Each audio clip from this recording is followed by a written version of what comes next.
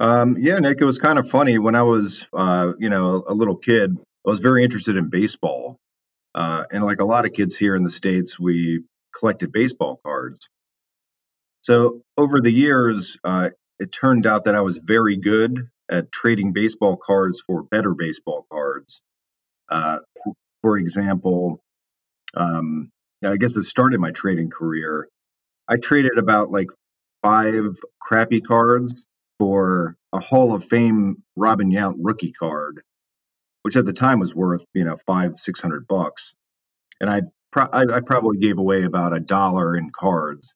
So taking it from there, my father, who was working in an investment firm, was like, "Hey, you're pretty good at this, buying distressed assets kind of thing. Why don't you come in and give a presentation to my investing crew about what you look for in baseball cards and how you're able to turn that into a much larger collection." So I did that, and from there started trading stocks. How old were you at that time when you when you did this presentation? 11.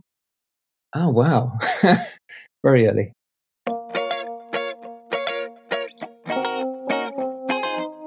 That was a clip from my conversation with Jimmy Mengel, investor and editor of financial advisory publication Outsider.com.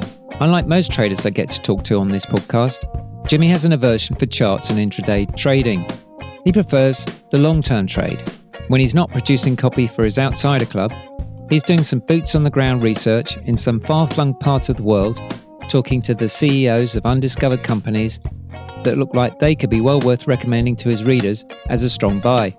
In other words, Jimmy likes to get a sense of the people running the business he's thinking of investing in before he takes a trade. The full episode will be out later today on A Trader's Life.